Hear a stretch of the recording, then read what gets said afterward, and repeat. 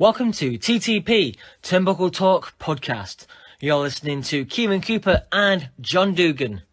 This podcast is sponsored by Dirty Blondes. Dirty Blondes is a bar located in the heart of Blackpool, famous for their banging tunes, cocktails and 18-inch pizzas. The only place to get a pizza as big as your table across the Fylde Coast. If you're ever in Blackpool, check them out. They're on Facebook and on Instagram. That's Dirty Blondes Blackpool. Let's talk wrestling. Talk podcast. I'm joined with my co-host, the Scottish stud, John Dugan. Hello. How are you? I'm good, yeah. So good. This episode, we decided to go with stipulation of matches because of on Sunday it's the TLC pay-per-view. Yeah. So we've not gone for necessarily our favourites or the ones that we dislike the most. Just ones that we've picked out that we thought are quite interesting, and that's good to talk about. So it's not necessarily our favourites. Just to point that out. Yeah, but some of them might be my favourites, if I'm honest. Yeah. Even the bad ones. So we're gonna do three ones that we like, three ones that we think are just shocking. Yeah. And you know, it's funny about stipulations because there's so many matches that you just forget about. Yeah, because sometimes they're only like one-offs, aren't they? Mm-hmm. But, or you know, they get their own pay-per-view. TLC. Strange. Yeah. So, shall we start off with a terrible one? Yeah, can do. Do you want to go first? I'll be first. Yeah, fine. So I've gone with the match I'm talking about is from WrestleMania 21 when WrestleMania goes Hollywood. Do you remember all them the promos where the wrestlers are doing the they're doing the movie scene? Yeah, I remember that. Yeah, there were some really good videos and vignettes from that, weren't they? It was such a good build-up. Well, Yeah. Isn't it? Is it Hollywood next year as well? It is, yeah. So hopefully they do something similar. I mean, my personal favourite was Eugene doing Forrest Gump. Oh God! Did he have a match at WrestleMania? What's that? Sorry. Did he have a match at WrestleMania, or was it just? He did appear in it. Probably a Royal Rumble or something. Yeah, but anyway, right. So before the WrestleMania match at 21, let me backtrack. So it's May 1994, and the match I'm talking about is a sumo wrestling match. Oh God. Yeah. Now, I think the reason it happened at WrestleMania 21 with the Big Show is because of Earthquake. So it was Earthquake vs Earthquake against Yokozuna, and Yeah. you know how Vince is. Once Vince finds out a talent, he puts it into a gimmick. So Earthquake actually used to do sumo wrestling before he was an actual pro wrestler. All right, I don't And I realise can that. imagine it. Vince finds this out and goes, "Amazing! It'll be a spectacular." You know, like he does. Vince does that. If there's a gimmick, like for example, puke. Yeah. The wrestler, Vince found out he could puke. He puts it in the gimmick. He loves that kind of stuff. So they found out he was a wrestler, and then they had this match, and Earthquake actually won the match, which was a massive upset. And that kind of paved the way for the sumo wrestling match at WrestleMania 21. So, Right. it's Big Show vs Akebono. Who's that? I'm glad you said that. I had to research him. Nobody who likes pro wrestling knows who this guy is. He's a champion in his field of sumo wrestling. He's done everything in sumo wrestling, but nobody knows. So he was a real sumo wrestler. Mm-hmm. And he was unbeaten for a long, long time. Like he's like a sumo wrestling god. Yeah. So it's Big Show vs Akebono, but the Raw before, they have an official weigh-in, and so Big Show is 493 pounds. Akebono is 504 pounds. Now, for anyone in England, 504 pounds is just over 35 stone. Oh wow! Yeah, Really? So the big guys. Oh. And Akebono, he seems genuinely humble to be in WWE. He says to Big Show, "Thank you for having me on this stage. Because we're going to have a sumo wrestling match, which is my type of match, I want to honour you and have a wrestling match." So he has a wrestling match God. on Raw. Oh wow! How tall Now, is he? You what? Sorry. How tall is he compared to the Big Show? Because the Big It's Show's the same- like 7 it's feet. more or less the same height. More or less the same height as the Big Show. Oh really? Yeah. I don't know how tall sumo wrestlers are. You say? I think it varies, to be honest. Like I said, I don't know too much about sumo wrestling. But this, Akebono is more or less the same height as Big Show. But this match, right? If you don't know what a jobber is, this is the defining aspects of a jobber. So they go to an advert or a commercial break, and Akebono is against this wrestler, and the commentators say to him, "This contender, this young lad," they don't say his name, and they don't really acknowledge him too much. Akebono, slaps his chest. He falls out the ring. He comes back in. Akebono slams him down and pins him, and that's it. Like he doesn't get any build up or any entrance. Not on TV anyway. And the jobber was Eddie Vegas. Eddie Vegas? Yeah. No. I don't know him either. From what I can see, he's quite big on the independent scene, and he had a tiny spell at WWE, but nothing major. He just came in just to lose the match and get Akebono over. And then having this match at WrestleMania, and so let me read out these stipulations that get read this gets flashed on the fight card. It says, in this match to be declared the winner, you must either push your opponent outside the circle or knock him off his feet.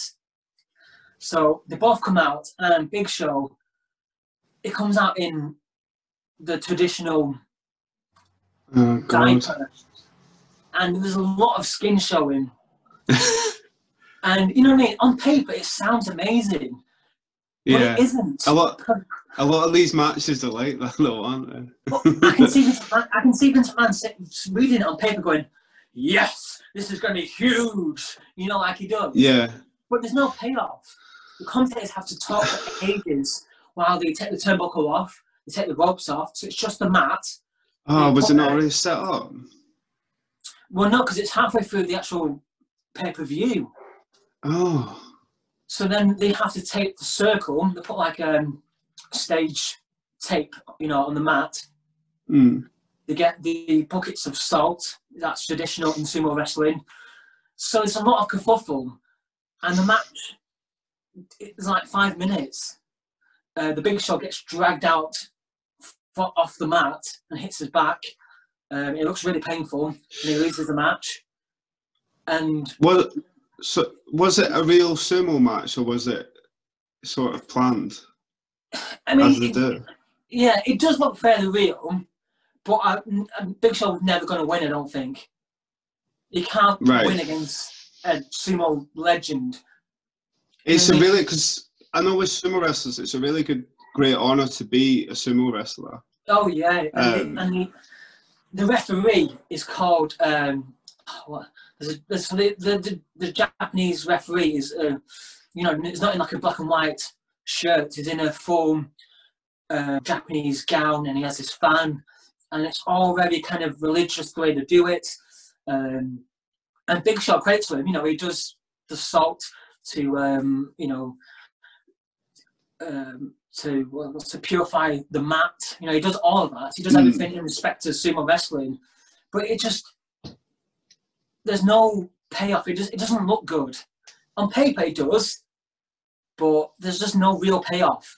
And for that reason, I just think it's a it's just a bit shite. You just you just know though that because if this sumo wrestler is as big as you say he is, that just for that reason alone, like most of Japan would have probably been watching that WrestleMania just for that 5-minute match. Yeah, absolutely. So it is kind of clever from WWE, but like you said, it's not just not good for everyone else. Yeah. Like it could have been amazing. I wouldn't put it in the middle of the card because, like you said, I've not seen it. If you've got to wait for them to, no, I don't know why. Maybe I've seen it and not even remembered it. Yeah, I mean, you might have seen it but just forgot. It's gone out in the head because it's. Like a 5-minute match as well. Yeah, it's not long. For the amount they have to do all the work, get the ring off, you know, and all that stuff, it just doesn't. There's no payoff. But having said that, I do credit Big Show because he does put himself out there. Like, remember when was it now? It was WrestleMania 24 when he was against Floyd Mayweather. Yeah. And he got legit, you know, punched right in the face by Floyd Mayweather. Have you ever heard the story about that? So, beforehand, like when before he was appearing on Raw, I think it was Raw, wasn't it? He said to Mayweather, he says, "You can hit me any way you like, just don't hit me in my nose because I don't want to have a nose." Doesn't he? And then so he was like, "Look, I don't care if you knock me out, it's fine. Just don't hit me in my nose." Mayweather was like, "Oh yeah, fine, yeah, no problems. I'll look after you." First thing he did was smack him in the nose. Yeah, it was like a combo, weren't it? And he was bleeding. Yeah, so it's real punches, and so that fired Big Show up for their match because he was just I told you not to break my nose, and what did you do? As well, do you know how much Floyd Mayweather got from WWE for that match? Oh, it'd be ridiculous, wouldn't it? Is it Wizard of Oz money? 20 million. Wow. And I know there's a lot of money in boxing, but we're not in boxing, we're in sports entertainment. They must have thought that was worth it, though. Yeah, it was, though. It was huge. I remember like my friends who were into boxing saying, "Oh, Floyd Mayweather's coming into WWE." Yeah, you know what I mean? It was.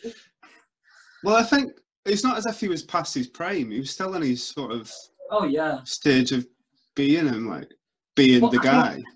It's that thing where they want to cross over so they get boxing fans into wrestling and vice versa. You know, with Tyson Fury and stuff. Yeah, I think you always have that element because, like, there's a fine line between sort of wrestling and boxing, isn't there? And how it's set up. It's similar, isn't it? You badmouth each other, and then you have that match. Yeah. So they're quite similar. If you look at wrestling as a sport, they're similar sports. Yeah. Do you know what I mean? Mm-hmm. Yeah, no, I agree. So I think you're always going to have that some sort of boxer appear. Like everyone wants Conor McGregor to appear, but I just think that'd be really dangerous. Yeah, I mean, I thought it was going to happen a few years ago because there was a lot of hype about it. But I don't think you could trust him. He doesn't care. He'd happily he could end someone's career. But it's not just his persona. I bet he does care, actually, doesn't he? I'm not sure. He's a hothead. Yeah. But the sumo match, I mean, like I said, on paper it's good, but it just doesn't deliver, and that's why I've gone with thumbs down. It's just a terrible match, a terrible stipulation. Is it the only one they've ever had? Apart from, well, they've won in '94, did you say? Yeah. Did Yokozuna never have a sumo match then? Oh, you're dead. He was in that one, yeah? Yeah, it was the one against Earthquake. Ah, right. How weird. Do you know, I never realised Yokozuna wasn't like Japanese till I was like a lot older. Because he's Samoan, isn't he? But I think he plays that sort of character quite well. Yeah. So what have you got next? What's your first match that you think is a terrible stipulation? Right. Okay. Now, know I'm trying to sell WCW to you quite a lot, but they just have so many bad matches. This one's called the Chamber of Horrors match. Okay. Now, when you hear that, what do you think? I think of horror villains, Freddy Krueger, Jason Voorhees, that kind of stuff. It's none of that. So it's, how do I describe it? It's in a cage, right? Okay. Kind of like a Hell in a Cell. It's in a Hell in a Cell cage. Right, okay. But it's really hard to see inside it if you're in the crowd. Right, okay, that's a good start. And inside that cage is a smaller cage with a chair in it. And the chair is an electric chair. You with me so far? Yeah, okay. Right? So this electric chair is electric, and the lever for the electric chair is on one corner of the Hell in a Cell cage. So you would, right, you with me so far? Right, yeah, I think so. So the objects, and this isn't one-on-one, this is a tag team match. This is, I think it was 1, 2, 3. This is 4-on-4. Yeah? Right. You with me so far? I've got a few questions, carry on. The object is to electrocute one of your opponents. Right.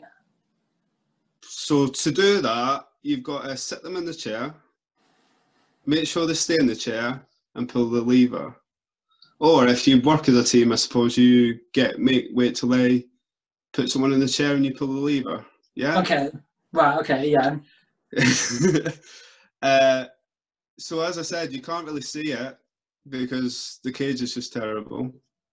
So what they did, this was at Halloween Havoc, which was one of like WCW's big events. Mm. You know, similar to, I mean, it's not the biggest event, but it's up there. It's a bit like SummerSlam or maybe Royal Rumble, something like that. Yeah. So what they did was they put a first-person camera on the referee. Oh, really? So that you could see the match. Yeah. So, and what year was this? 1991. So, as I said, it's an 8-man tag. So you've got some good wrestlers in this match, by the way, but you can only see what the ref's seeing. So, as you probably know, watching a match, the referee doesn't always see everything. Yeah. Right? So, one reason this isn't going to work. So, on one team you had Sting, the Steiners, and a guy called El Gigante, who he was terrible. Okay. On the other team, you've got the Diamond Stud, which was Scott Hall before he was, what was he in WWE? Oh, I can't remember. But it's Scott Hall. Abdullah the Butcher, which is, you know Abdullah the Butcher, don't you? Yeah, yeah. You've got Big Van Vader. Okay. And you've got Cactus Jack. Oh, okay. So, yeah, so... Right, okay. I've got a few questions. Right. So, this lever, is it in the first cage or the second cage?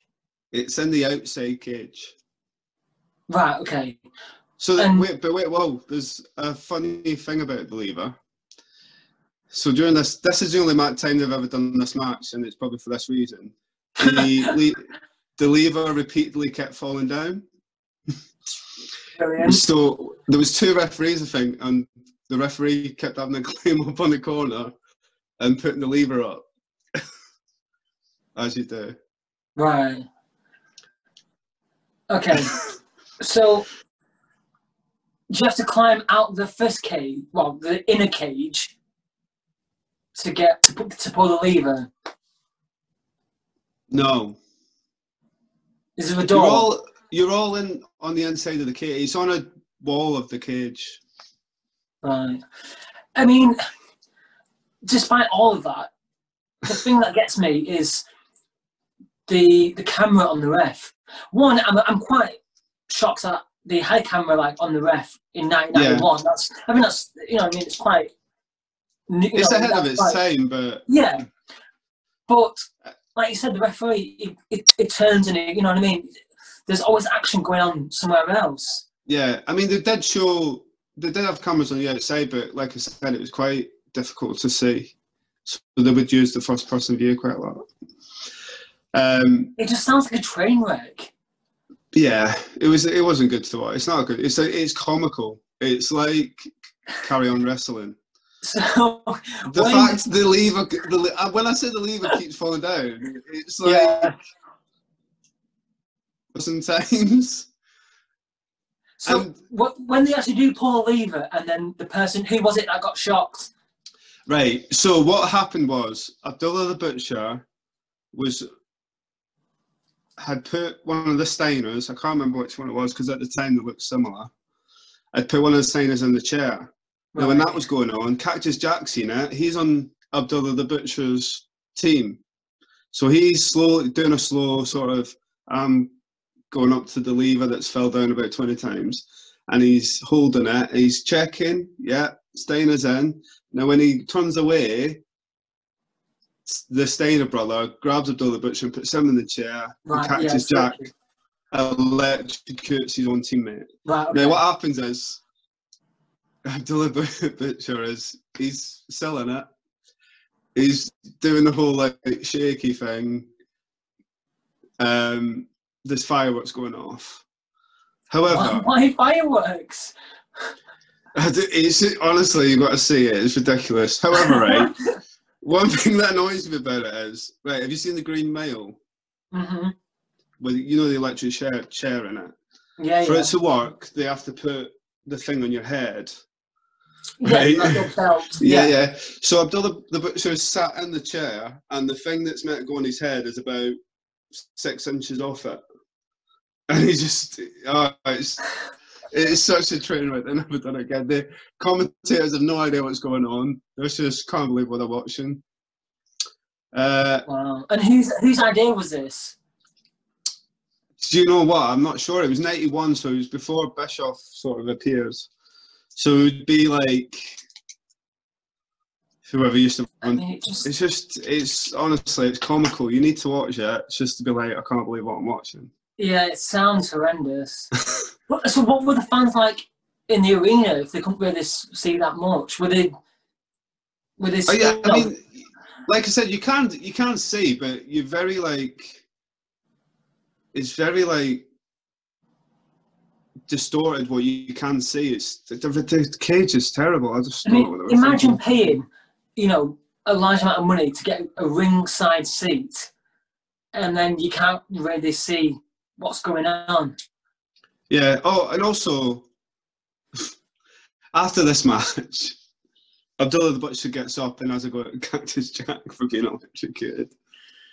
And they sort of have a little fight. It's fine after they have a ding dong, and then he tries to chase the Steiners down the ramp. Wow. Why were the fireworks?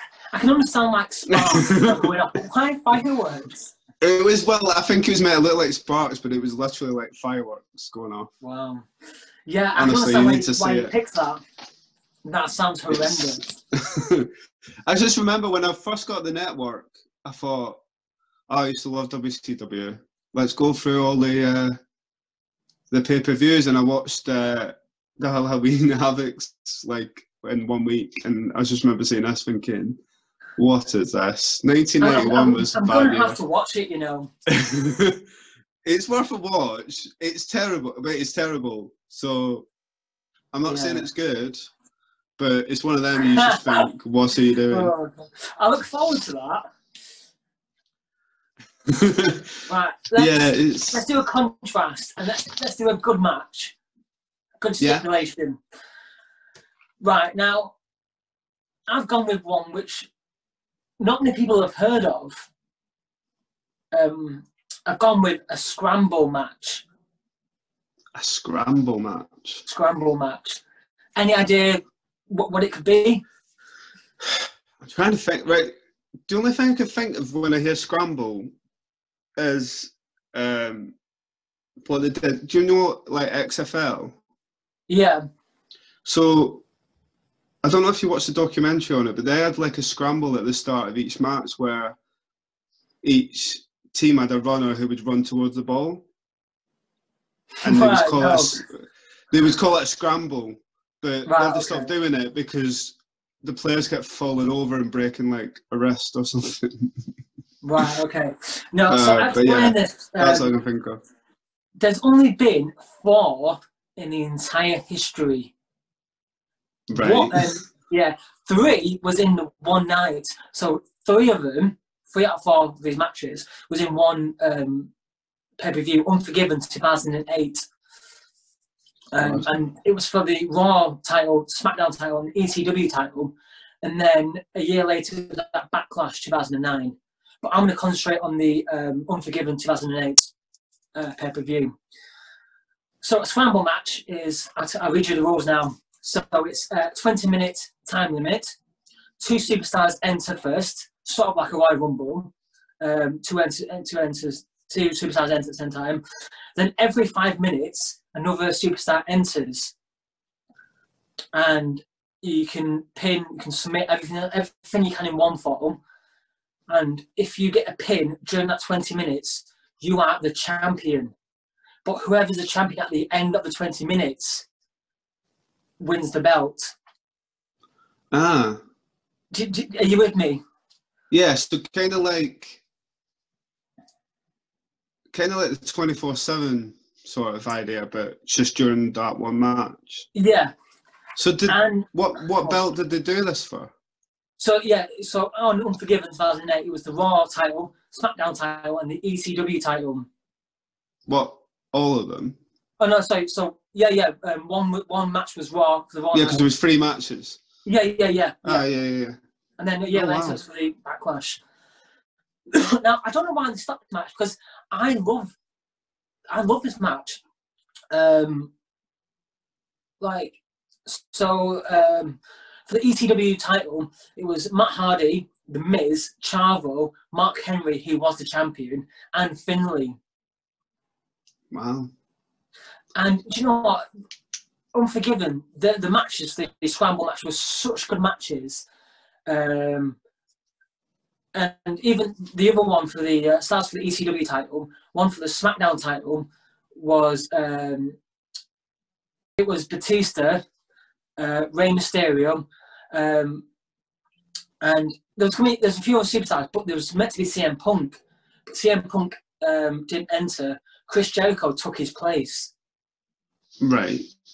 So the belt was switching, and Batista had it for most of the match because Batista was cleaning house. Jericho comes in. Now Jericho's already had a match previous in that event, so you can tell he's not walking straight. He's injured.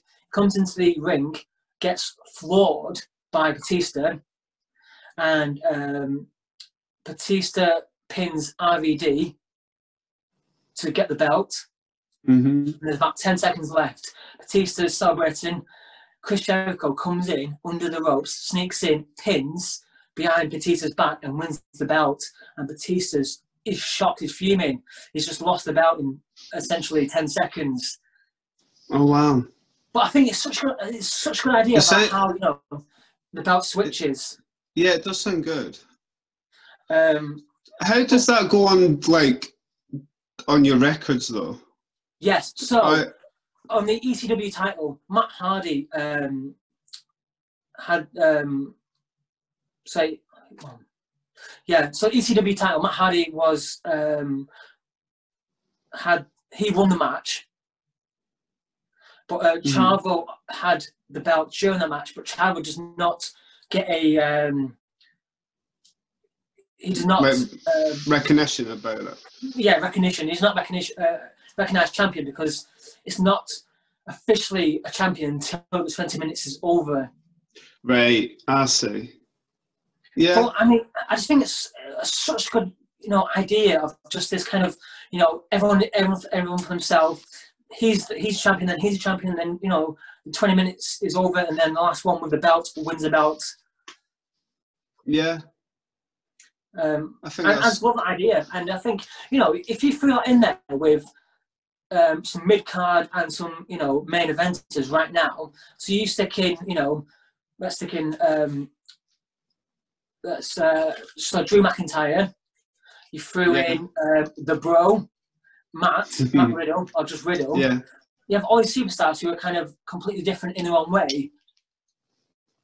Yeah, I think it would definitely be a good match to watch, because it's like you said, because I'd imagine as well, just thinking from WWE's perspective, it's good to, when the crowds are back, to hear the reaction when someone suddenly gets a belt during that 20 minutes. What kind of reaction they get? Well, on the ECW title, when Matt Hardy won it, the crowd went insane, and you know what I mean? Like, it was, I guess it was kind of an upset because he won it off Mark Henry. He was a champion at that point. Yeah, that sounds like quite a good one. So you had three in that. You had three in that one night. When was the other one? A year later at Backlash. Right, and who was that? What's that? What title was that for? That was the World Heavyweight Championship. So they've done it for like decent belts as well. Yeah. It sounds interesting. I've never seen them. Again, I don't know how I've missed them. Maybe I have and not even realised what was going on. Yeah. Well, I mean, I forgot it existed for a while. I mean, I remembered it when I was kind of recalling. It does ring a bell, but I remember like around that time is when I was like working behind the bar and we were showing it. So it was most probably that I've seen it and not realised what was going on, because I don't think I had commentary on. But yeah, that sounds pretty good. What have you got for your first good stipulation match? All my good ones people will know. Okay. However, I don't think people appreciate how good they are for like watching. So my first one will go with an Inferno match. It's just a well-known before I'm just going to interrupt you for a second. It's just been announced, it's breaking news just before we did this podcast, that at TLC is going to be an Inferno match. Is there? Yeah. Against who? The Fiend and Randy Orton? The Fiend and Randy Orton. How can you set Randy Orton on fire? He has like little pants on. Well, I don't know. I don't think it will be. It probably won't be set fire. Is he got to wear a tracksuit? I just don't know how that's going to work for me. But sorry, right. I just thought you'd follow it in. Yeah, I didn't know that. I've seen the thing where he set him on fire, didn't he, on, was it Raw? Yeah. Raw, well, like I said, it was breaking news just before we went on before we started recording. So, there's a couple of things with an Inferno match. So there was the first one ever was in Puerto Rico. I don't know if this is where WWE got their idea, but how they did it was, this was in 1987, a good year, because it's the year I was born. They soaked the ropes in like a flammable liquid and just set the ropes on fire and had a match inside it. But that was basically all they did with that. So then you skip forward sort of 20 odd years and you've obviously got the Kane character. And they come up with this match. Now, how WWE did it, they really like planned this quite well. Which, just something else I'm going to talk about that happened around the same time and they didn't plan it very well and it didn't work. But I think because they really planned this, but it was two of the biggest stars at the time. So you've got, the first one was against Kane and Undertaker. So the concept of it is that you've got to set your opponent on fire. Yeah. Yeah. But what they did is, it's hard to explain, isn't it? It's sort of, they had like flames surrounding the ring, and then you have to set your opponent on fire. Now, Kane's been in every Inferno match there's only been 4. I didn't know there was that many. Yeah, there's 4. Okay, like I said, Kane's been in every one because it's sort of his match. So it's weird that the Fiend's and Randy Orton and there's no Kane. It'll be the first time. However, what I didn't realise is that they had one at a Raw. So you had one at Unforgiven 98, and then a year later they had one at Raw. Okay. So, which was against The Undertaker as well, which he lost. So Kane has lost the first 2 Infernos, and it's meant to be his match. His third one was against Triple H. And did he win that match? Which was against Triple H. That was at a SmackDown as well. That was in '99. No, Triple H won. Okay. He's only won one match, and that was against MVP in 2006, which is the most recent one. MVP? Yeah. What a weird match. I know. When I read it, I was like, really? Like, why is MVP getting an Inferno match? That's so weird. That's really threw me off, that. Yeah, so like I was saying, to set up the match, they actually got people from Hollywood involved and how they would go about it. Because what they did was very much kind of big production, weren't it? Yeah, they came up with the idea and then was like, right, well, how do we do it? And so they had stuntmen involved, how they would set Kane alight and stuff like that. But I don't know if you've read about this, but it's especially on the new documentaries that are coming out about The Undertaker and Kane. The Undertaker says that during that match, the heat is just unbearable, and you know what I mean. They can't really breathe. It's not good to wrestle in that Inferno match. Yeah, because they were controlling the flames as well. So yeah, it's something bouncing the mat. The tech guy would bump up the flames. Yeah, I mean, it's an amazing match to watch. Yeah, like you said, it must have been so hot because I think we mentioned it before when we went to see Raw, and the Undertaker came back. They did the flames, and how far back we were, you could feel the heat of the flames on you. Yeah, and you could smell it as well, couldn't you? You could smell like. So imagine being surrounded by that. I know. I don't even know how they got past insurance for that match, because it's so dangerous. But it's quite controlled. Actually, you make a good point. I wonder how they're going to do it now because, you know what I mean, safety and everything is very much of the time, isn't it? So I remember around that time, now, I was just thinking about this before, right? You know, you had just to go off topic slightly, do you remember the magic show you had with the masked magician telling you to do magic tricks? Yeah, it was on Bravo, wasn't it? Yeah, he had to hide his identity because the magic circle would do things to him.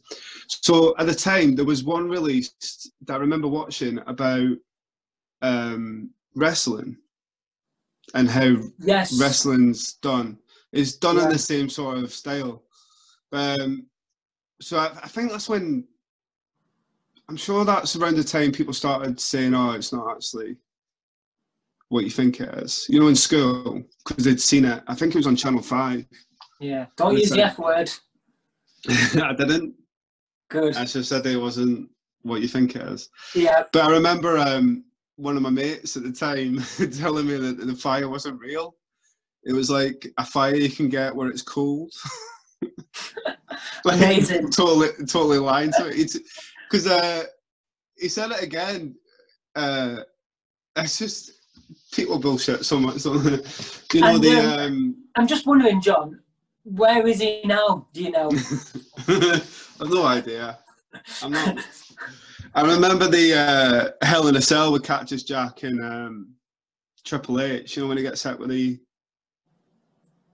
barbed wire that was on fire, sort of. Yeah, that was insane. And he's like, "Oh, it's fake. It's rubber barbed wire that, and the fire. It's a fire you can touch it. It doesn't burn you. It's cold." I bet he's like trolley boy at Tesco or something now, isn't he? Nothing against, you know, trolley boys, but But it was before internet, so you had no way of like looking it up. You know what it's like when you when your mates tell you something, you're just like, yeah, of course that's true. Yeah. But yeah, I've still not found this fire that you can touch and is cold, but it's pretty cool. Now, WCW did their own attempt at it. Oh, here we go. This is going to be good.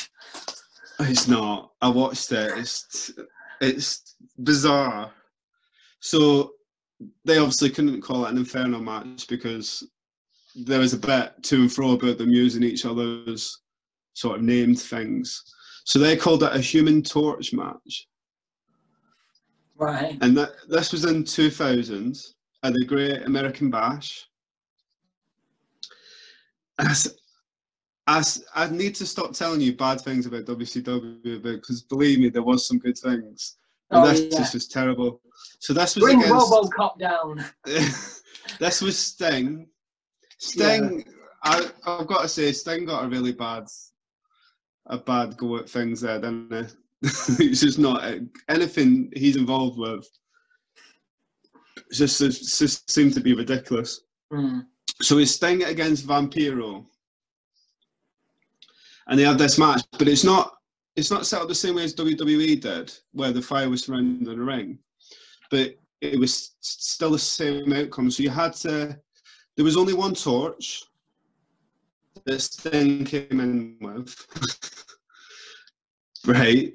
And the idea was that you had to set the other one on fire, right? With this torch. Yeah. So Vampiro comes in. He's got a can of petrol with him, and he's waiting in the ring. Sting appears. He's at the top of the Titantron, or whatever WCW called it, and he's got the torch. And he's like, "If you want to set me on fire, you're going to come up here. You got to come up here." By the time I think Vampiro was doing that, he was just scared of heights, so he couldn't go up. So Sting's left the torch at the top of the Titantron, and he's abseiled down. They start fighting. Eventually, they make it back up to the top of the Titantron, and it's so bad. So Sting in the match gets covered in petrol, and I mean, it must have been amazing watching it live, but watching it on thing, you can see there's a clear swap because I think they used a stuntman to be set on fire. Right. So Sting's trousers get set alight. So when Kieran, you're at the top of the Titantron, your legs are on fire. What do you do? What's the sensible thing to do? Well, I know what WCW do. Do they jump off? Is it like a tiny pool or something? Yeah. Well, there's no like stop, drop, and roll going on. Yeah. And the commentators, you can tell. You need to see it. The commentators can tell how bad this is because it's just like, well, of course. Why was he jumping off? Maybe he didn't know what he was doing. He jumps off and he lands on the landing mat, which is clearly marked. There's a white spot for the guy to jump on. It's clearly not Sting because what they do then, so he's on fire. He falls to this landing mat. There's about 20 referees all putting a fire extinguisher on him, so he's all smoke, so you can't see Sting at all because it's obviously not really Sting that's done this sort of stunt. And that was the end of the match. And the commentators was just like, I can't believe what I've just seen. Why does Sting jump? Why did he? What are you meant to do when your legs are on fire and all this? And it's just like, silly. Wow. And he used that line, he's got kids. But it's terrible. Again, it's just terrible. Well, the Inferno match for WWE was really good. Yeah, every one I've seen. I've not seen the MVP one, but every other one is good, and it's worth. It is because it feels like more an event. I think because there's not many of them. Yeah, I think it's always. Yeah. It's a real spectacle of a match to watch. Yeah, in my head, that's what I just imagined Vince doing. Finding out the match, amazing. It's going to be a spectacular event. Yeah. Spectacular. It just baffles me though that they went, well, we'll just have a match where you're surrounded by fire and you've got to set when you're on fire. They don't know, well, how are we going to do that? You know what I mean? It's just all right. It's just so Vince McMahon, isn't it? Right, yeah. We need something big, we need fire, brilliant, let's do it. How are we going to do it? We'll work that out later, let's just get it done.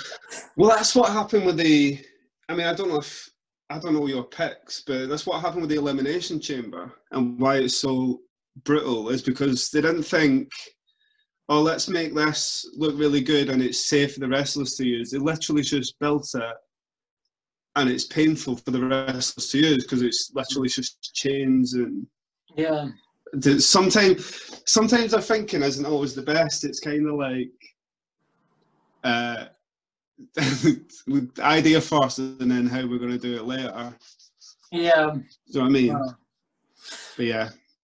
Let me go on to my other match that I think is just embarrassing. So, this is called a gravy bowl match. A gravy bowl match? Mm-hmm. God. Right, so it's Thanksgiving in America. Of course it is. 1999. So it's Ivory versus Jacqueline. Oh, God. Now, it is like a paddling pool full of gravy. And it doesn't look nice. It's not thick. It's just thin water gravy. You know, it doesn't look nice at all. And Kitty, remember Kitty the Diva? She was the special referee. And these Ivory and Jacqueline are wrestling. They're slipping all over the place.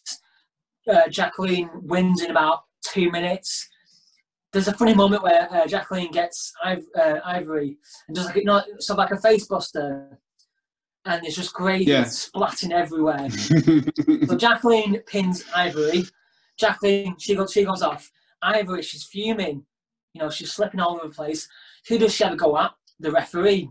So she pulls Kitty, who's been trying to kind of get away from this gravy, you know, trying to not get splashed. So Ivory pulls her in, slaps her, splashes her, all kind of stuff. It just looks embarrassing. But it gets worse. The EMTs, the paramedics, come to make sure that Ivory is okay. And there's this EMT who is helping Ivory out. And Ivory's, you know, she's feeling, she's like, get off me.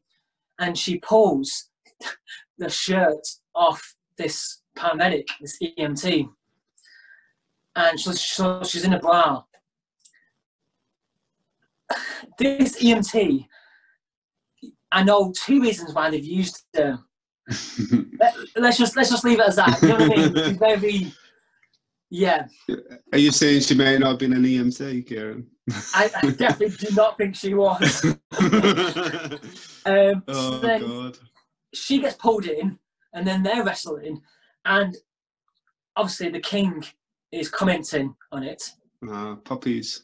Yeah, well, no, I don't think he says that. So it's the coachman, and the coachman saying, that's disgusting, this poor lady, this poor EMT, put yourself in her shoes, how would you feel? What does the king say? Have a guess. What do you think the king would say? How would you feel? With both hands? Sort of. I'd rather put myself in her cups. Which Coachman is like, yeah, no, Coachman is like, what? You can tell he's genuinely shocked. I'd rather put myself in her cups.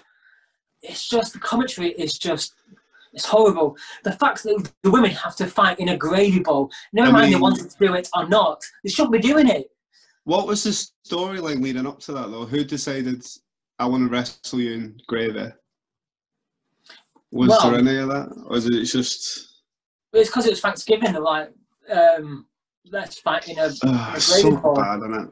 Yeah. But there's one 2 years later, Trish Stratus and Stacy Keibler, which isn't any good either. Even if you think Trish Stratus and Stacy Keibler are good-looking women, or whatever, it's not a good match, and it's not good for women wrestling. No. I would rather see Charlotte Flair drop kick Trish Stratus right in the face, and do like a figure four leg lock, then fighting a ball of gravy. Yeah. It's just horrendous. Like, why do these matches exist? These matches at the time was just terrible. So that's all I'm going to say on that one. But it's just, these matches should not. I mean, luckily they don't really exist anymore because of the women evolution, which is obviously amazing. But yeah, back then there were some horrible ones like the Braz and Panties match and stuff. They were just terrible. Yeah, it's just of the time. I mean, it's not a good thing, but it's just what happened in them days. Yeah. Right, go on. Let's have your next one. Two. I can't believe there's two of them. I know. Well, there was another one on NXT as well, I think, in very early stages of NXT. But... Okay, so I think what I'm about to talk about, they're all in WCW again. For fuck's sake. So sometimes I like this match because it makes sense, right? I don't think anything WCW does make sense. No, this match does. Sometimes. Okay. Let me just get to that. These are three examples that I've seen, and I'm like, why are you doing that, right? So I picked on a pole match. Yeah. Right. I do know this match, and I think I know where you're going with this one. There's three examples of bad ones, but usually on a pole match, it would be like it'll be a weapon on a pole usually, and if you use the weapon, you win. Yeah. Yeah. You with me? Yeah, yeah. These matches aren't like that at all. They make no sense. I mean, there's been like a chair on a pole match I've seen. Right. John. Hello? Okay. So there's been stuff like a chair on a pole match, which again, you get the chair from the pole, you use the chair, you win the match. Now, these three, I'll do it in this order. So this match is called, it's on a pole match, right? But they're never used on a pole in the title of the match. I have no idea why. I think because people were sick of on a pole matches in WCW. This was called a San Francisco 49er match. Are you with me? It's American football. Yeah. Okay. Yeah. So this was Booker T. Oh, I can't remember who he was against, but it was Booker T. It's famous for the Booker T moment in it. This was a match for the WCW Championship, which at the time they was just thrown out around the place. Like somebody was winning it every week. Right? Mm-hmm. So in each corner of the ring is a pole. Yeah. Yeah? With like a wooden box. And the idea is the belt is in one of the boxes. And if you get the box, if you get the belt, you win the match. Kind of like Money in the Bank, you've got to get the ring. But you've got to guess which box has the belt in. Right, okay, so I'm confused with the American football term. I have no idea. I don't know if it's some reference to them. All right, so these are what were, I think this is in order, what was in each box. So it's a kind of hardcore match for a belt. What would you want in your first box, Kieran? Well, the belt. Apart from the belt's obviously going to be last. Oh, okay. So then you'd want a weapon, wouldn't you? You want like a kendo stick, so like brass knuckles. Yeah, a bat. But, yeah, American football. So maybe like a chain. I don't get the reference to the American football. But yeah, what's in it? Because it's ECW. I know it's going to be something weird. It's WCW, but yeah. So it was a blow-up doll. What? It was a blow-up sex doll. Why? Exactly. ECW. What is wrong with you? Right, second box. You've had the disappointment of the blow-up doll. What are you wanting in your second box? I'll give you a clue. These don't get better. Right, okay, so let's think. It's ECW, it's in the 90s. We just had a blow-up doll, sex doll. I'm going to go with a gimp mask or maybe them like chains that you put in your mouth with the ball in your mouth. No. If only. It was a coal miner's glove. What? A coal miner's glove. That's what you want in a match.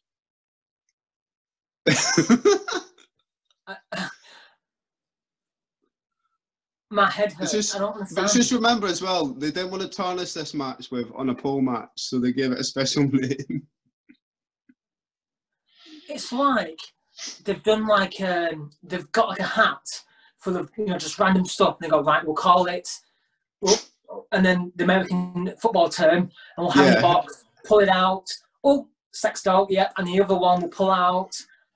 A coal miner's glove. Right, so the third one, so you've had them two, obviously no help to you. You're trying to find this belt. You want to get this belt. You're going for the championship. Yeah. What are you thinking? I'm guessing the belt's not in there or something like. Is it like Saw where you have to do a puzzle to get the belt or something? No, we're only on the third. There's 4 boxes, so. Oh, there's another box. Okay. Yeah. So let's have a look. In a box, I would say. Let's see. So that's not useful. Something dead bizarre. I would say a rubber ducky. Ooh, no. It was a picture of Scott Hall. like signed picture. I'm not sure if it was signed. It was just a picture of him. So they've also done it like so like you open the box and it's like a boogie prize, isn't it, or something? It's like parcel, isn't it? Oh, you're getting a little sweet. I want a little £1 toy in the middle. It's just so anyway, weird. So then 3 get opened. You get to the 4th one. It's the last box. Yeah. Right. Booker T climbs up. He touches the box. The belt just falls to the ground. The referee. So Booker T's on this turnbuckle, looking down at the belt on the mat because it just fell out with no effort at all. So the referee has to awkwardly hand him the belt, and then that's him champion. Honestly, you don't sell WCW like this. Doesn't make it any more appealing to me. Remember, I've got 2 other matches yet. That was only one of them. I know one of them, I believe. Yeah, maybe the next one. You probably know 2. So the next one is Judy Bagwell. No, that's. Oh no! Yes, no, I do know this one because you introduced me to this match. Yeah, Judy Bagwell on a pole match. So this is the mother. Is it the mother of a wrestler? Yeah. So you got Buff Bagwell. Yeah. No, I remember who's like kidnapped his mom. Somebody kidnapped his mom, was in a match with him. Yeah, as you do. So he's trying to get him to come to the match. So he puts him on top of. It's not on top of a pole. It's on top of a forklift. Yeah, it's on a forklift high up. Yeah. Yeah. I've seen so they have this match. This match is just ridiculous. It's just bizarre. Was it not Halloween Havoc? I think it was. Yeah. Yeah. But David Arquette does a run-in. Yes. I remember seeing this match and I was just a bit like, there's no real story to it. It's just thrown together. The fact it's called Judy Bagwell in a pole match. But like I said to you, the reason for pole matches usually is you get a weapon, you use the weapon, you win. What's the point? Why is Judy Bagwell on top of a forklift overseeing this match? Just use the mother as a weapon. But she's of no use. I don't understand that. It's just bizarre. It's ridiculous. That poor woman. Right, the last one which you said. Hello, Mum. Right, okay. I know you want to come see me wrestle. Well, I've got this idea for you. Yeah. That's just. I mean, she would have got paid. To be fair. It's on top of a forklift. I mean, it's bizarre. Yeah. And the last one, which you've said, is Viagra on a pole match. Again, you're meant to use what's on the pole as a weapon, and you win the match. Why is a Viagra on a pole? I mean, to be fair, storyline-wise, so what happened was, this is a match against Shane Douglas and Billy Kidman. Right. And storyline-wise, Shane Douglas is dating Billy Kidman's ex-girlfriend. Okay. And Billy Kidman makes a joke that he can't get it up. He needs Viagra. So you say that, what do you think? Oh, let's have a match where the other one's got to force feed the other one Viagra. And that's what they do. However, I don't understand. The match was won by a pin. And they both tried to feed each other Viagra. Did they both eat Viagra or just one of them? I don't think it's real Viagra, but like, they both tried to feed each other it. It's really weird. Viagra on a pole match. Why isn't that in any of the WWE games?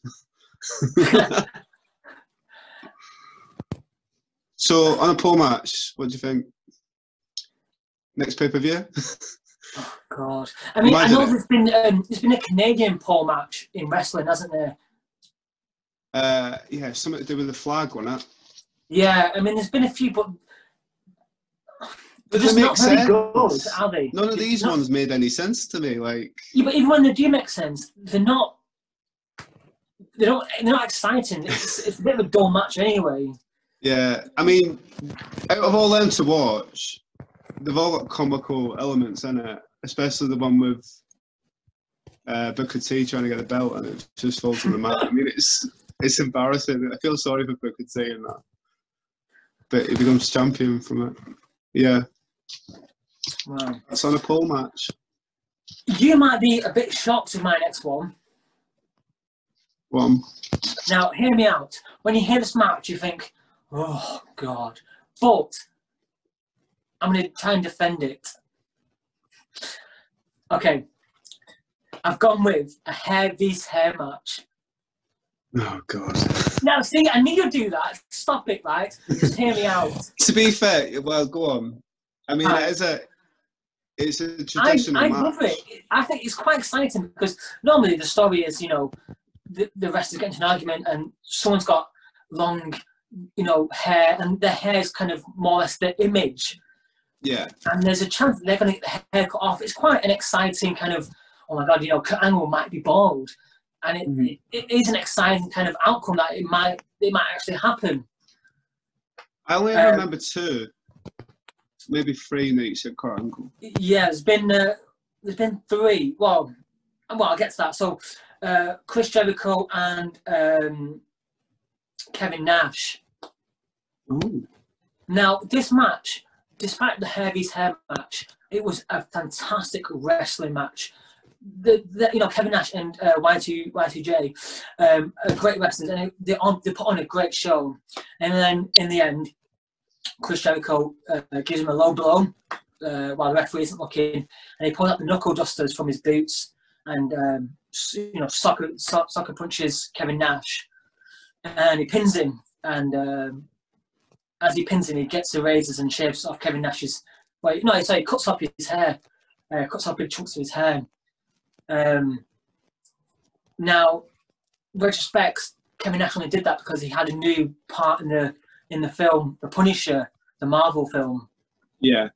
Anyone seen the film? He plays that hench sailor. Mm-hmm. So that's the first one. Yeah. The second one was 2 divas. Any idea who? 2 The Divas. Yeah. It was No WrestleMania 20. Mm. It was What year was Molly that? Holly Oh, and yeah. Victoria. Molly Holly Now, cut her hair short, didn't she? well, yeah, that was just before. So she's lost and she got strapped into the chair, and she was her head shaven. And I remember watching this match thinking, oh my, she's actually shaving her hair, because you know what I mean. Women's hair, is Yeah. it was quite a shocking thing, and that's what I'm trying to portray, is this like shock element of they're actually cutting their hair. Yeah. The next one. So this one is kind of a heavy's hair match. So it's Rey Mysterio and CM Punk. Yeah. So backstory to this is CM Punk is kind of doing what Seth Rollins is doing now. He's that kind of Monday Night Messiah. That's what CM Punk was back then, and he wanted Rey Mysterio to join his Punk straight edge society. So if CM Punk won the match, Rey Mysterio would join his team. If Rey Mysterio won, he would cut off CM Punk's hair. Oh. But I never thought there's no way CM Punk's going to get his hair cut. There's no way. But this match, yet again, it's a brutal match. Rey Mysterio handcuffs CM Punk to the ropes. And even before that, they get busted open, CM Punk does, and there's blood everywhere. It's a bloody match. And then finally, Rey Mysterio gets the pin and wins, and he starts to shave off CM Punk's hair. God. And it's that moment of like, oh my God, that's what does it for me. This hair match. Yeah, I think. See, Are you sure there's only been 3? No, there's been 2 more. I was going to say, because you had these are the more famous ones. I remember one with Jeff Jarrett. Yes, but that wasn't WWE. I don't think. I think that was. I think it might have been ECW. All right. Yeah. Okay. So there's the Kurt Angle and Edge match. Yeah. Now, I had no idea who was going to win this, because in my head, Kurt Angle isn't going to get his head shaved because he's an Olympic champion. You know what I mean? He's, like it just didn't make sense for him. But then Edge had this long hair. Yeah. And so you didn't know who was going to win. Right at the end, I didn't know who was going to win. And when Kurt Angle lost, it was so funny because Kurt Angle kept running away from Edge backstage, if you remember. Mm. And there used to be little vignettes right through the pay-per-view where Angle's hiding behind a newspaper and stuff while Edge is running, trying to find him. And in the end, Edge catches up with him, beats him up and kind of puts him in the chair. And Angle's kind of knocked out in the chair, and Edge is shaving his head. And then he slaps him. Angle wakes up and he realises his head is shaved. And he goes mental, doesn't he? And he wears that head strain. Yeah, I remember that. I mean, it was just so funny, and I just loved the whole build-up and the outcome, and then the finish of the match. Mm. It's definitely quite a spectacle, isn't it? The hair versus. Yeah, I love it. I know it's a bit daft, but I love it. And then the most famous one is with, I was going to say the current president, but he isn't the current president anymore, is he? Well, technically no. He has for another couple of weeks. Yeah, let's not get into politics.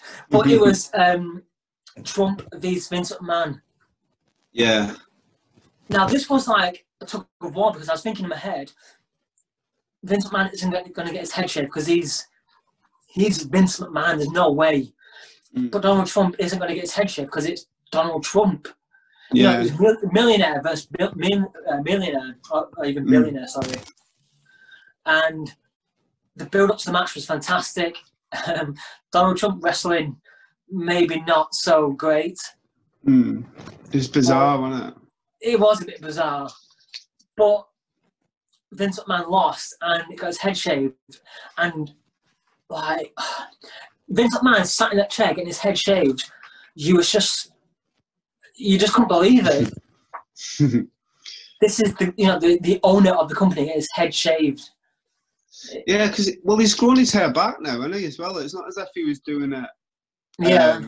Because he was going to have his hair short, which a lot of the times was. I think, like with the Kurt Angle thing, I'm sure he was starting to go bald, is why he ended up wanting his hair shaved. Yeah. Yeah, I mean, I'm sure there isn't another motive behind it, but like I said, I know people go, "Oh, fuck's sake, a Harry's hair match," but I like it. I think it's entertaining. There's a story to it, isn't there? Which is always good. I don't mind the hair versus hair. It's just, I think I always think of the Donald Trump one because that's probably the most famous one. But I mean, if you get a chance, you should watch the Chris Jericho and Kevin Nash one. Even the Rey Mysterio and CM Punk. The actual matches are fantastic. Yeah, it's still a thing, isn't it?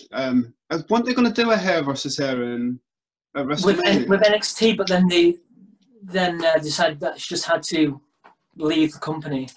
Yeah. I mean, it may come back, but it's quite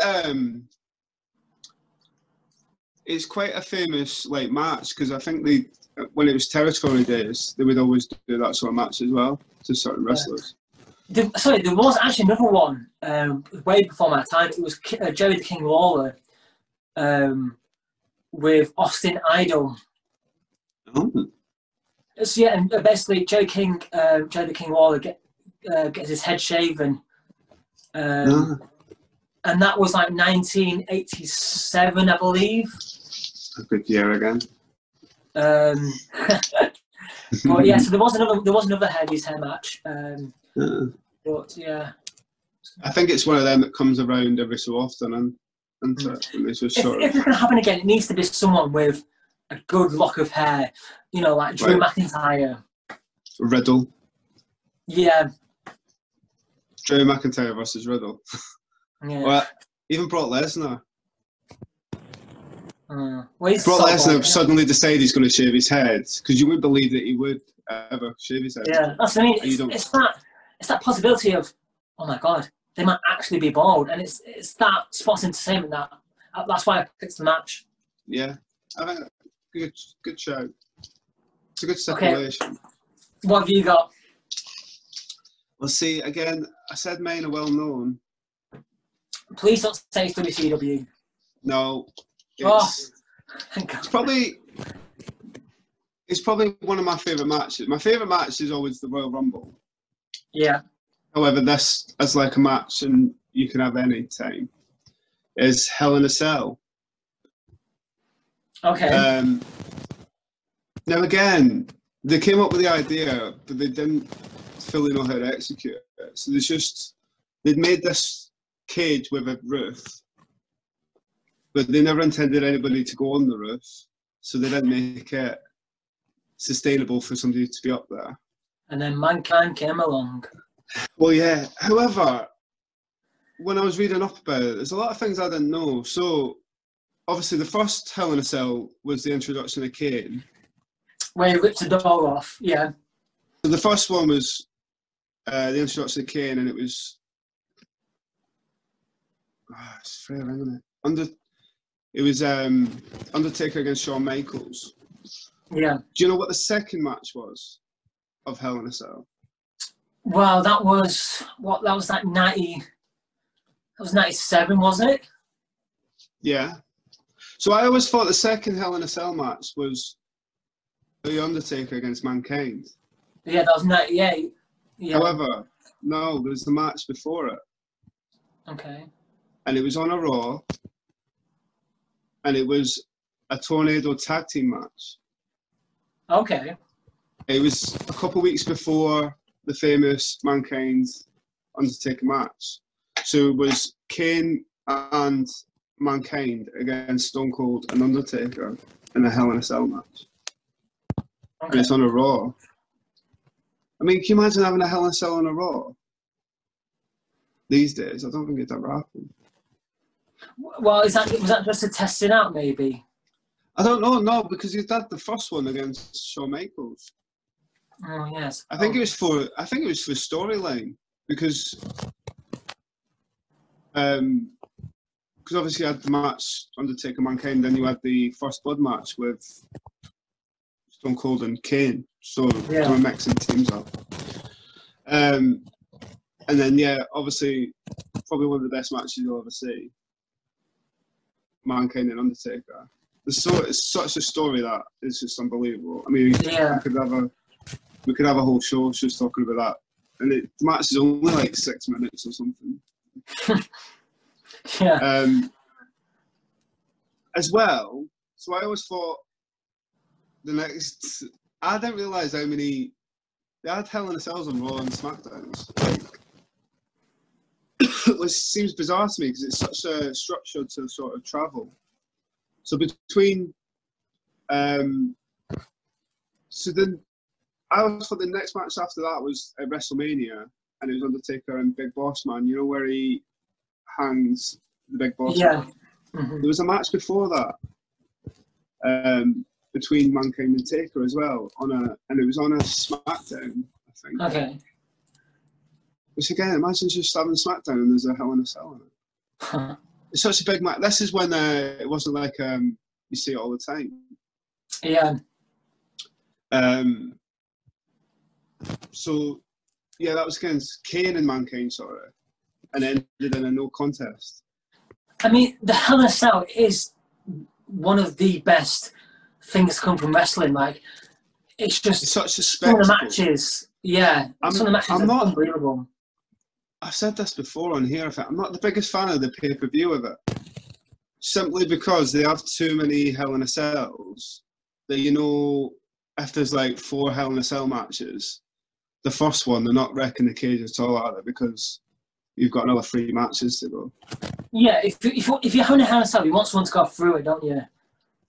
So, can you guess how many Hell in a Cell matches there's been? I bet there's been quite a few. Double figures. 45. Shit. Yeah. That's a lot. Huh. I didn't think it'd be that many. I thought it'd be like, I was going to say about 22. And most. The 3 top people who's appeared in a Hell in a Cell. Any idea who they would be? Triple H, Mankind, Undertaker. Undertaker's got the most. He's been in 14. And then it's Triple H, who's 9. Yeah. But third, which I thought was quite a surprise, but when you think about it, not really, was Randy Orton. Okay. He's been in 8. Yeah. But yeah, I just think it's as well, like, we spoke about playing, like, PlayStation games and stuff like that. It's always the one I want to do a match of. Yeah. There's nothing better than just flinging someone off the top of it. And it makes wrestling look better, when you're thrown against the cage, or like Triple H is grinding your face across the metal cage. Yeah. The problem as well with the pay-per-view is that it's not a big deal anymore.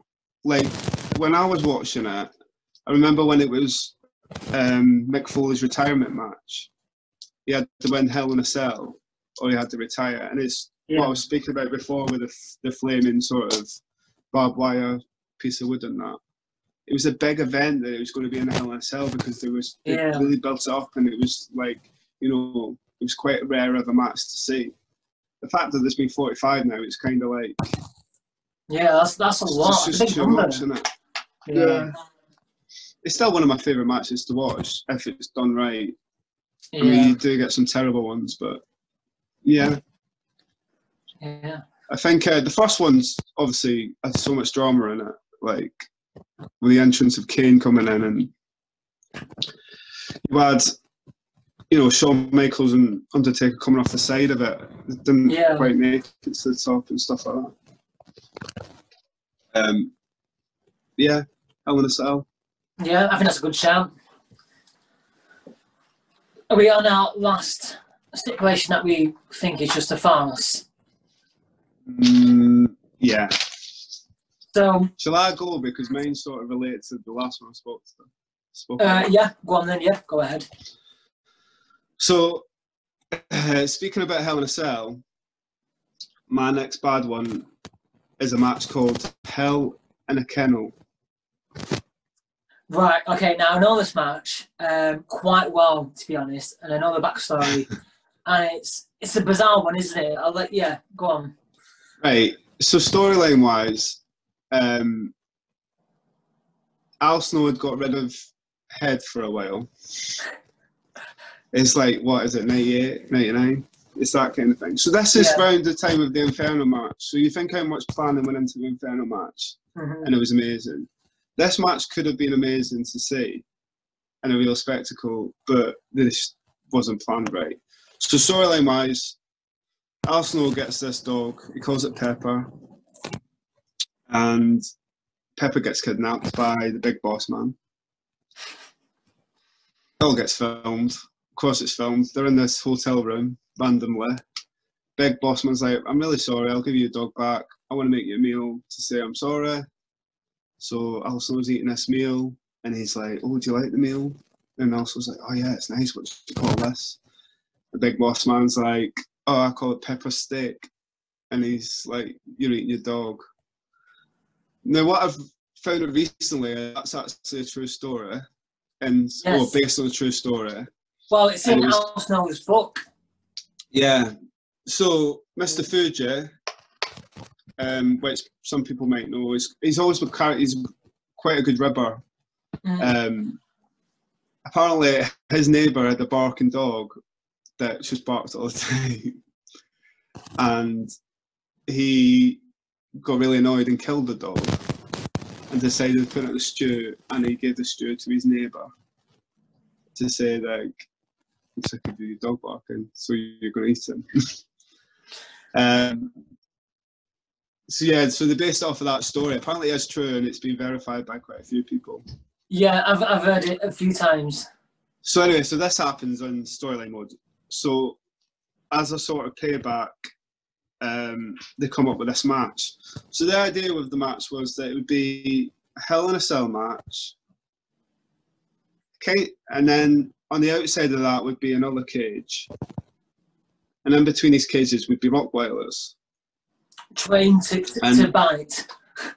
Yeah, so to win the match, you had to escape through the Hell in a Cell and then the next match while avoiding all the dogs. Which, would have been good if they'd got trained dogs, trained it to attack them, but not harm them. So I think what happened was plan for it. They got the dogs. They didn't arrange the dogs to the very last minute, and on the day they tried bringing up everywhere in the states that they want, and they couldn't find any trained dogs that were like sort of like police dogs that were trained to bite and then release after a signal. Yeah. So you think with the Inferno match, like I was saying, that they planned it for months, and then with this match, like you said, it was the day of. They sort of just went around the local town. Who's got a Rottweiler that I can use?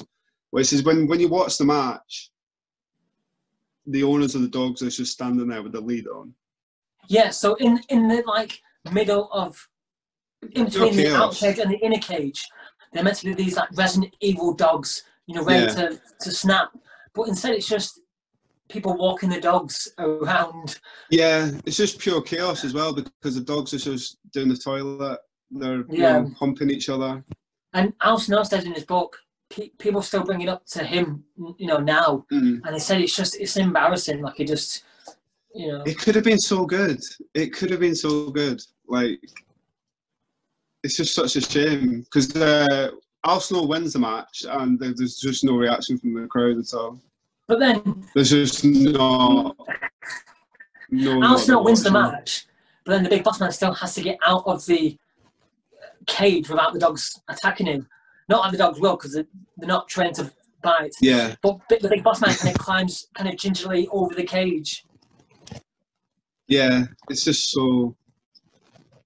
It's just training, kind of. I like the idea. So bad, like. I like the idea that they thought through and knew they thought, right, let's do this, let's do that. And it's good on paper, but they just haven't it's very last minute and they just haven't organised anything. Yeah, it's just surprising me. I think it depends where you are on the card. Like, obviously, with I keep saying about the Inferno match, but it was the two biggest stars. Well, that's and if you watch it, you can tell it's very much like a Hollywood kind of scene. You know what I mean? You can tell it's just very well put together. Yeah. When this one isn't. It's a shame. I do feel sorry for the people in it because it could have been so good. Yeah. It could have been one that we'd talk about. I mean, they might have done another one if it had actually worked. But. Yeah. So my next one for a terrible match is probably the worst stipulation I've ever come across. And it's recently, John. It's 2020. Any guesses? Could it be an eye for an eye? An eye for an eye match. What on earth is Vince McMahon thinking? And apparently in this match, Vince McMahon had a lot of say about the match. So let's just digress, right? So the eye for an eye match, it's to win the match, you have to rip out or gouge out your opponent's eye. If you have his eye in your hand, you've won the match. So like a Mortal Kombat, finisher. Finish him. Yeah. Now, it's part of entertainment, I understand that. But how were they going to get the eye out of... Because they weren't going to pull the eye out, obviously.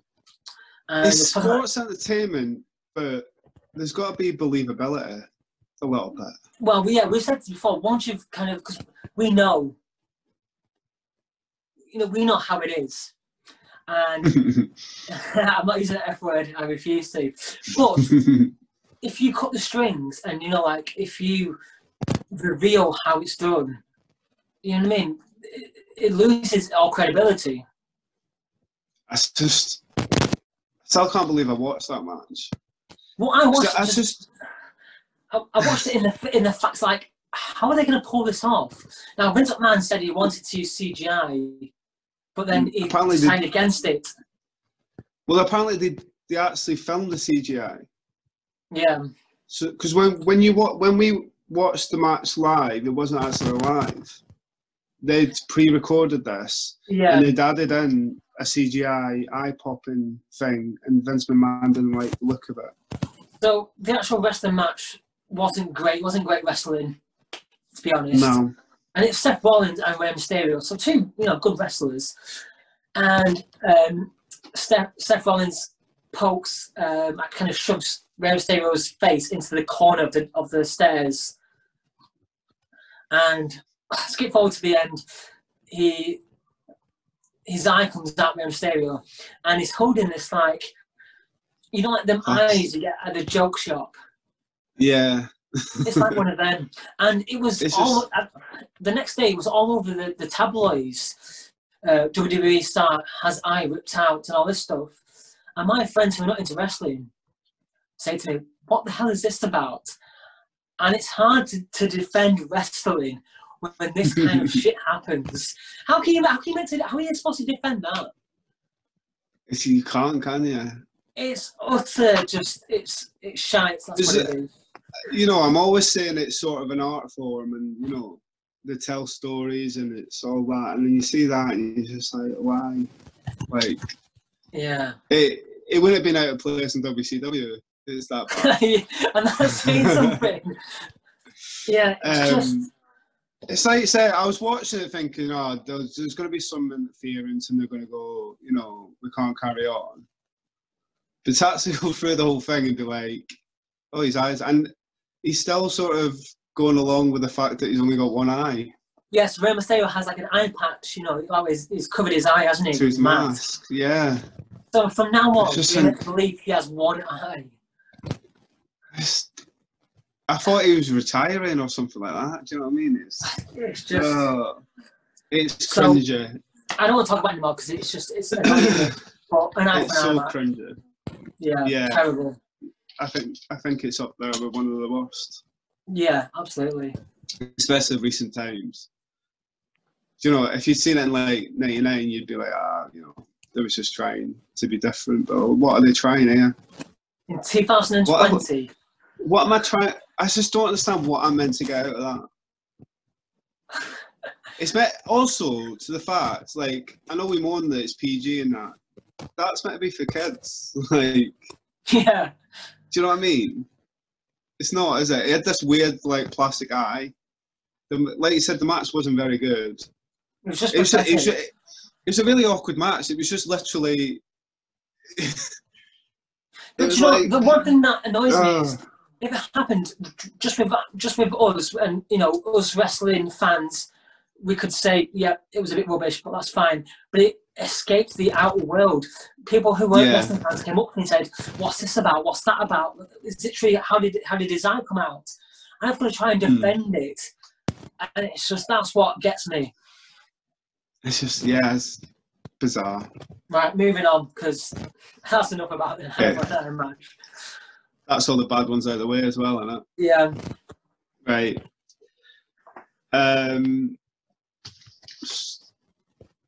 Interestingly enough, all my matches involve The Undertaker in some way. Yeah. I've got a corker for the next one. Do you want to go first or shall I? I'll go first, yeah. Okay, so a bit of backstory about this. So Ken Shamrock, he is he's a trained fighter. He's got lots of different belts. He's Brazilian Jiu-Jitsu, that kind of stuff. He's trained in a lot of different art forms, and he sees this thing on TV with Dean Malenko, and he says to Dean Malenko, "What's that?" And Dean Malenko says, "Oh, it's this new type of wrestling." So Dean Malenko goes to Miami, gets Ken Shamrock into the pay-per-view, into the actual event. So it's called Pancrase. I've not heard that before, but it's a Japanese hybrid of wrestling, sort of like a no-holds-bar. Ken Shamrock wins his match, and the audience are cheering for this newcomer, this underdog. And Ken Shamrock says in an interview that from then he wanted to fight more and more in these type of events. Right. Now, after that, 6 months later, was UFC 1. That was 1993. So it's that kind of era of, the no-holds-bar wrestling. Yeah. So Ken Shamrock fights in UFC 1, 1993, and it's Ken Shamrock vs. Royce Gracie. Now, in this interview, Ken Shamrock's like, I had no idea what to expect, and he's thinking, I'm going to fight a guy in his dressing gown. This is pathetic. I'm going to kick the shit out of him. But he doesn't. In I think it's about 2 minutes, maybe a bit under, Royce Gracie just is throwing him all over the place, gets him in a submission. Ken Shamrock taps out, and Ken Shamrock says he underestimated UFC completely. And he does a few more tournaments, and then he wrestled with Vince McMahon in WWF at that point, and they're talking about his background and stuff. And Jim Cornell and Vince and Ken Shamrock are on about a Lion's Den match. Now, have you seen the Lion's Den structure? Yeah, it's kind of like. Is it like a round ring? Yeah, sort of. So, doesn't it look like a UFC ring? Yeah, sort of. They wanted it different from UFC because although at that point they were friends with UFC, they didn't want to copy them or make people think they were duplicating what they had. So it's a circular ring with no ropes. It's just the cage, and it's kind of no holds bar. You can do what you want. Right. Now, do you know how big a cage match is? Like a steel cage? No, it's like 40 feet, is it? So it's 10 feet. 10 feet, is it? Yeah. I'm thinking of Hell in a Cell. Hell in a Cell's pretty high, isn't it? Yeah. The actual cage match, the actual cage structure is 10 feet. The Lion's Den structure was 15 feet. Right. So it was quite tall. And at that point, you have a lot of wrestlers: Ken Shamrock, Steve Blackman, Owen Hart. These, genuinely badass wrestlers. Yeah. I mean, if anyone knows Brawl for All, you kind of know what I'm on about. So Ken Shamrock is talking to Jim Cornette, and Ken Shamrock says, "Wouldn't it be good if we could get Big John McCarthy to referee the match?" And Jim Cornette's like, "Yes, absolutely." So Ken Shamrock gives his number to Jim Cornette Big John's number, and the owner at UFC at that point. So the owner is Mayoritz. He's the owner of UFC at this point. He finds out that Jim Cornette's got Big John's number, and he rings Vince McMahon, and he swears at him, he curses at him, he's screaming, saying, "Are you trying to steal Big John?" And Vince McMahon has explained that wasn't the case, so just cross wires. So they didn't get Big John to referee the match. So the first match is Ken Shamrock vs Owen Hart, and it's like a dogfight. I'd imagine like Owen Hart could actually like wrestle for real, because they had the his training in the dungeon, didn't he? As they exactly, and you could see that, you know, they were both doing kind of triangle chokes. You know, they had actual wrestling fighting moves. You know what I mean? They were going full for leather with each other. Ken Shamrock kicks the cage and bounces back to spring off the cage, and it looks quite cool. Ken Shamrock wins by a submission, and there's a few marks. There's Ken Shamrock vs Steve Blackman, Owen Hart vs Steve Blackman. There's quite a few. There's even one with Vince McMahon. Really? Yeah, so what happens is Vince McMahon comes in first, and he runs into the circle, and he locks the door.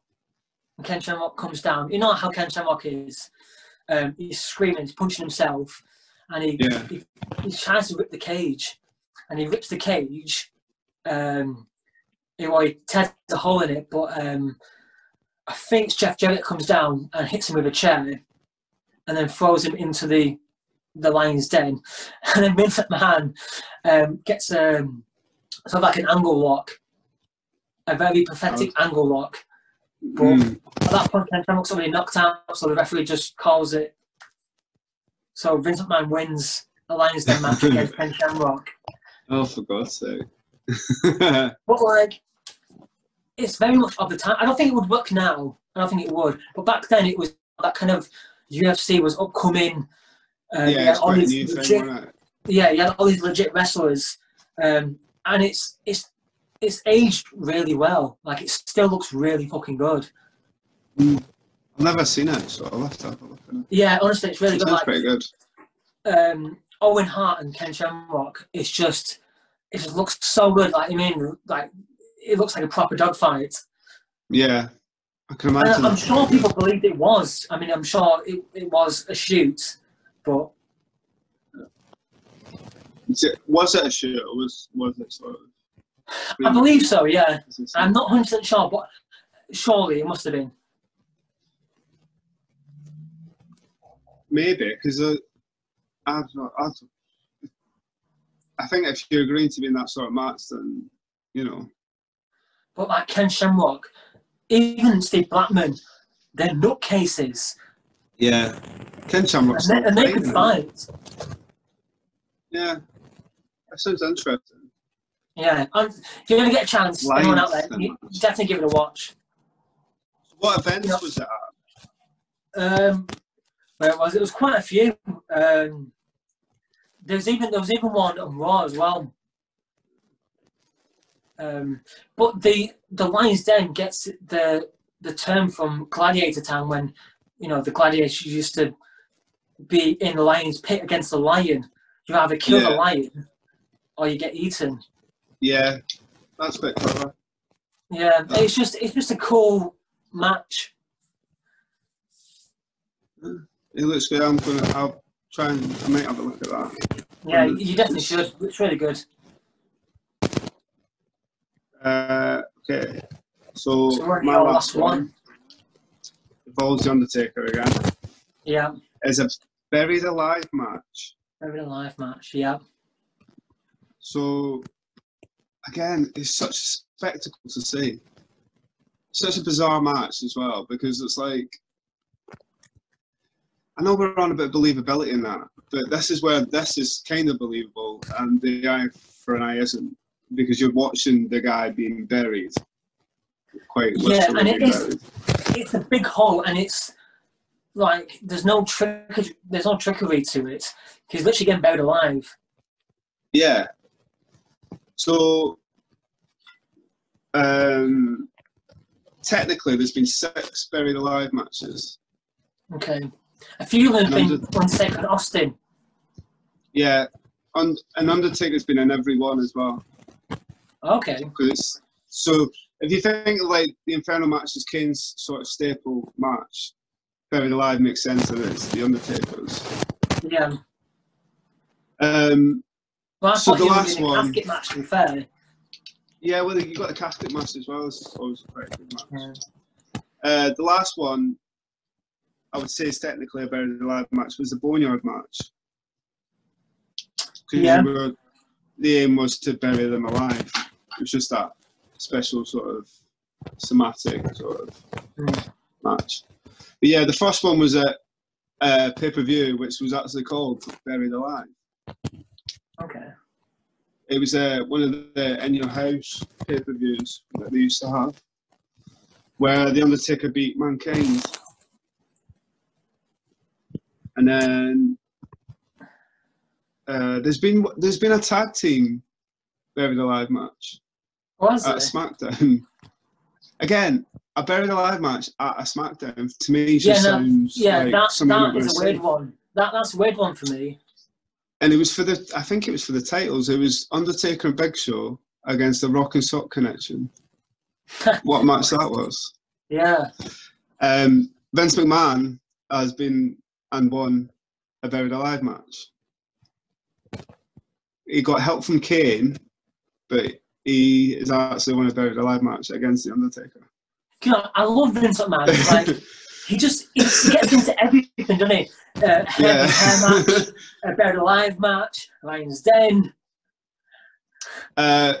So before the Boneyard one, which was obviously this year, the last one was in 2010 at a pay-per-view. I don't know why they didn't carry it on. I mean, they could bring it back, which was called Bragging Rights. Do you remember that pay-per-view? I do remember that, yeah. It's kind of what they've turned Survivor Series into a little bit.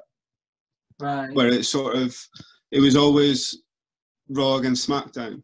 So it's called, you would get your bragging rights. And Kane actually won the title against The Undertaker.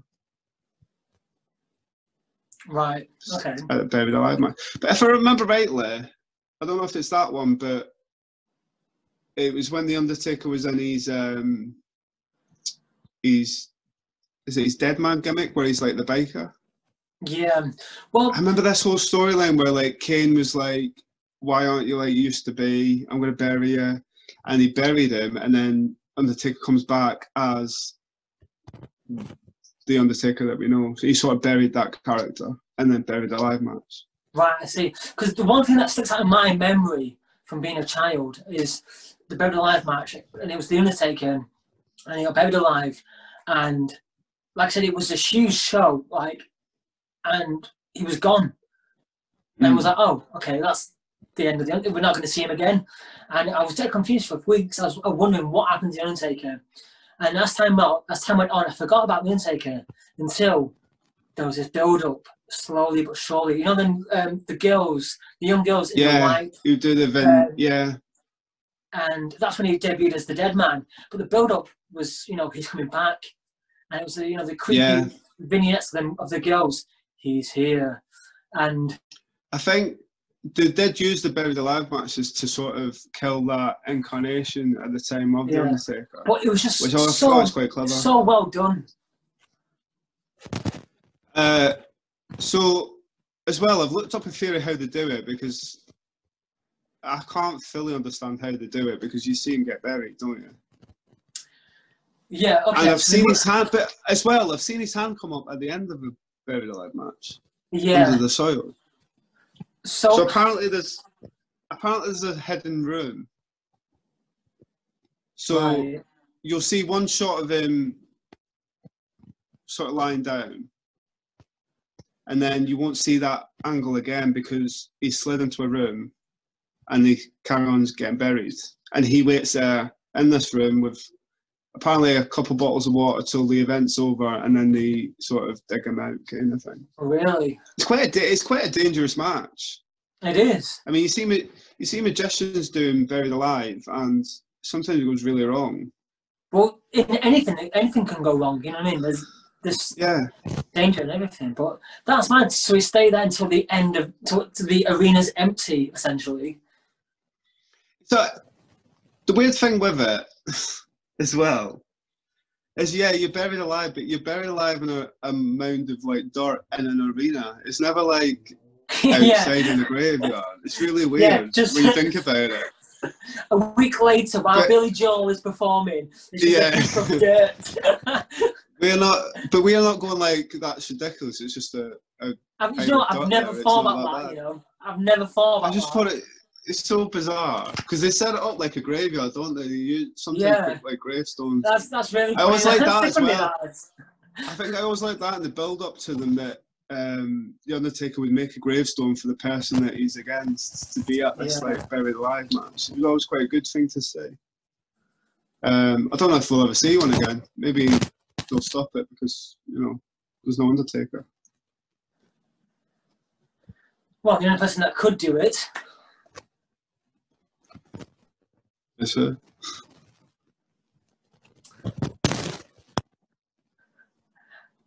The Fiend. Are you thinking the Fiend again? I am, yeah. I don't know, no, because there's no one that sort of buries people. He's the Undertaker. The Undertaker puts people on the ground. That's the whole thing, isn't it? Yeah.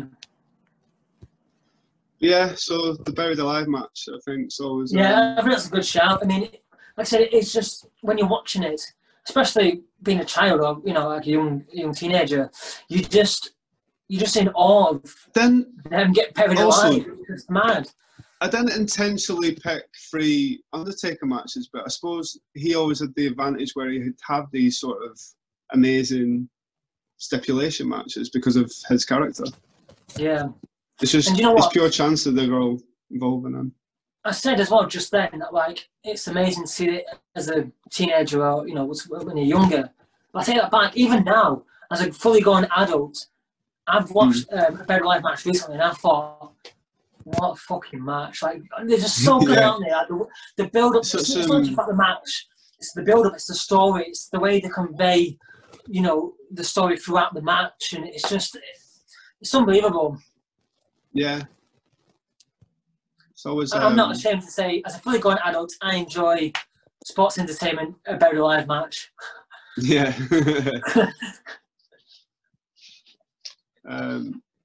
Yeah, I don't think WCW ever did their own version of that. Do you know what? I'm glad because someone probably would have died. They just buried the best wrestlers they had. There's some really good picks in there. I'm very impressed with that. I've really enjoyed this podcast. Yeah. This episode. I mean, there's so many different stipulations we could have done. We could do a part 2 maybe one day. Yeah. Oh, there's a ton, isn't there? Yeah. There's so many. Like... I mean, just for example, the Good Housekeeping match. Wasn't Chyna in that one? Yeah, there's the Brawl for All. Brawl for All. We should do a thing on the Brawl for All because it's... Yeah, I mean, it's so just, bizarre. There's even an I Quit match. That was going to be one of my choices because, an I Quit match, these wrestlers, they are superstars, and it's going to take a lot for someone to say the words "I quit." So you really have to give them a good beating before they say the words. There's some brutal I Quit matches. You think of Royal Rumble 1999, The Rock and Mankind. Yeah, it's brutal. Like, it's one of the worst matches I'll see. It's that bad. Yeah, it's a good match, but it's bad what's happening there. I used to like the Last Man Standing match as well. I always thought it was pretty good. Another good one was 3 Stages of Hell. Yeah. They were there's one with Triple H where it's like a Hell in a Cell, then an I Quit match, then a hardcore match. Yeah. But like I said, we're never going to do one a part 2 another day. Yeah. But we'll wrap this up. It's been what was your favourite one that I picked? Well, the Sound of the Lion Dens.